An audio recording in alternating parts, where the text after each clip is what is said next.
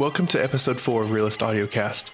In this episode, I will be discussing the relationship between directs and their manager, and also describing some struggles I have recently dealt with in management. I'm going to address some of the mistakes that I've made and how I've now corrected those mistakes. I'm going to split up this topic into 2 parts so that I can remain within my time constraints. Near the end, I am featuring a new segment titled "That's Stupid, Bro" that I announced on last week's episode. My wife will be sharing a stupid experience she recently had during one of her shifts while waiting tables. Let's get started. I'm going to begin with some background information to help you understand why I'm struggling with these particular situations. I became a manager at a locally owned restaurant approximately a year and a half ago. I have currently worked at the restaurant for 7 years. I got the job when I was 16 years old and haven't ever regretted taking it.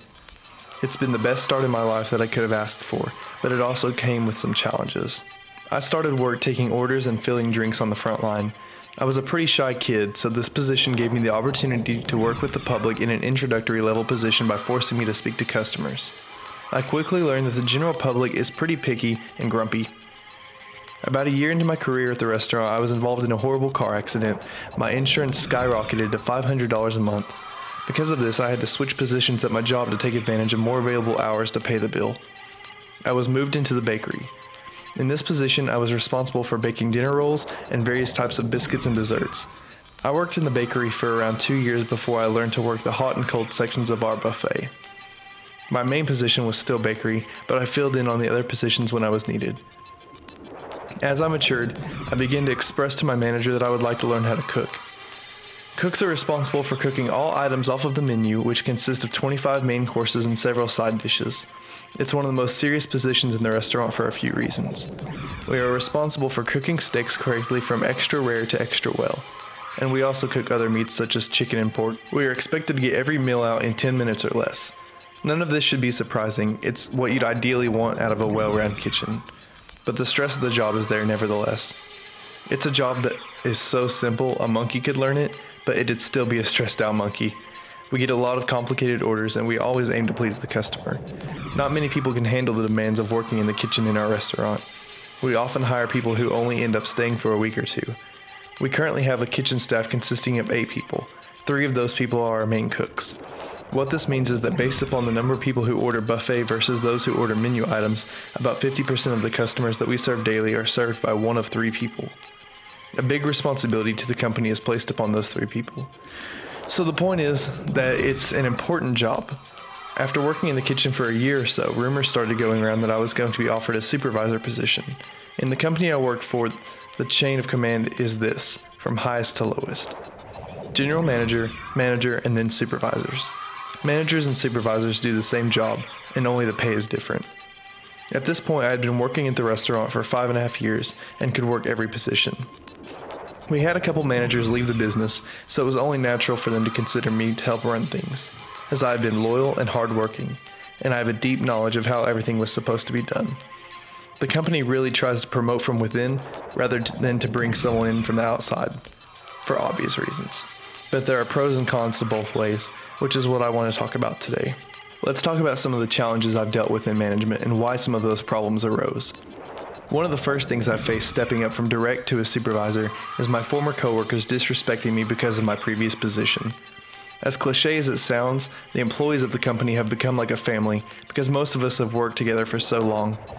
My responsibilities changed, and so I was expected to reprimand or write up people who used to be my friends and equals. I was never given direction on how to handle this, and I was never instructed how to properly handle an employee who is being insubordinate. We've always had a strict rule concerning cell phones and grazing. For those who don't know what grazing is, it's snacking on small amounts of food while working without paying for it. It's a small form of stealing. It's pretty obvious why we don't allow cell phones. We are paying for an employee's time. They shouldn't be doing any activity that does not benefit the company. A lot of our employees thought that because we'd always been friends, that I would let them get away with things that they knew that they weren't supposed to do. When in actuality, if they were really my friends, they would respect me and my new position and wouldn't put me in a position in which I had to correct them. But they did, and I didn't. That is my first mistake. Even though I shouldn't have to get onto them, I should have. I let it go and overlooked it, not because we were friends, but because I couldn't believe that they would disrespect me like that. They don't think about it in that deep of a capacity, but it runs deeper than they think. It's very disrespectful. Most people would get mad and lash out, but it didn't make me mad. It hurt my feelings, and it made me disappointed in them. I struggled with this for a very long time, and I thought to myself that even though I shouldn't have to be getting onto those people for those things, it's my job. Wasn't it just as bad for me not to correct the problem as it was for them to be doing it? The fact is that I wasn't doing my job.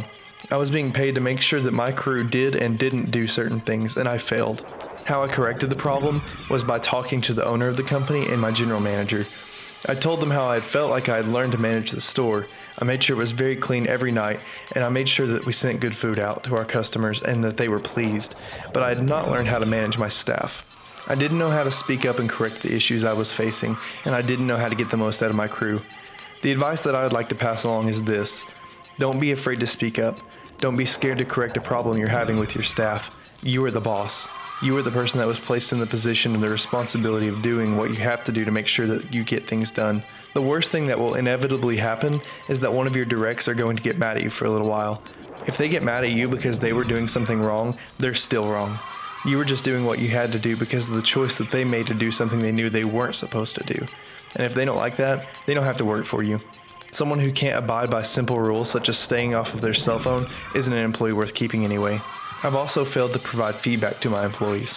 How can an employee be held accountable for not doing a better job when their boss won't even approach them with an evaluation? They shouldn't. Directs expect their supervisor or manager to manage. I should have been the one telling them that I think that they could do a better job. I should have been able to recognize when they weren't doing what I expect them to do, or to the extent and quality that I wish that they would have done it. A good restaurant starts with good management. That goes for any business. But what I did to fix this was this. I started providing feedback, positive and negative feedback, to my employees when they needed it. I started telling my staff, hey, I recognize that you went out of your way to perform this extra task without me having to ask you to do it. Or, hey, I think this would work better if we did it this way instead of that way, so let's do it better from now on. And it worked. I believe that if you are dealing with an employee who cares about their quality of work, all they need is a little nudge, but it requires you to take the first step. You have to communicate with your directs or nothing will ever change. Something I think managers need to realize that it took me a while to realize is that each individual is different and should be treated as such. Treating someone differently does not mean treating them unequally. Everyone has their own personality and therefore will respond to different forms of punishment and reward. You may have to be more stern with some employees than you are with others, or you may have to be more sensitive with some. It all depends on the person. I will tell you that something that rarely fixes your employee's attitude, though, is griping. I have found that communicating calmly that someone has not completed a task up to par is way better than telling them they suck and threatening them with punishment. Also, it's common sense that you should never speak to your directs about other directs. It's very unprofessional. Get ready for what everyone's been waiting for. It's time for... That's stupid, bro. To start off, my wife is going to tell a really stupid story. I was waiting on this table of cops one night, gave them really great service. They were all really nice to me. While I was on break, the girl watching my section came up to me and said, hey, this cop left you his number, but not one of the cops left me a tip. I, being a married woman, of course threw the number away, but even if I were single, I wouldn't have called him. I worked really hard, obviously made a good impression, and he still didn't leave me anything. It's not right. I only make $2.13 an hour. I think most people assume everyone else will tip, so they don't think they need to. But believe me, all of us waiters and waitresses out there needed to be tipped. I'm not being selfish, I'm just trying to pay my bills. Okay, I'm going to tell you why this is stupid. There are a couple reasons. Number one, they didn't tip her. One reason women want to be with men is for support.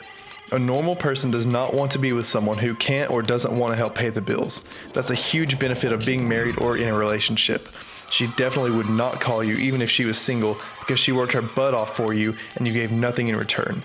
That really says something about you, even beyond your experience at the restaurant. Would a man like that ever give back for your hard work, or would he one-sidedly take in everything that he does? 4 men could not leave my wife even $1. And I know this is just part of the job and nobody's problem but mine or my wife's, but she's paid the bare minimum wage for a waitress in Oklahoma, which is $2.13 per hour. She is smart, pretty, and a dang good waitress.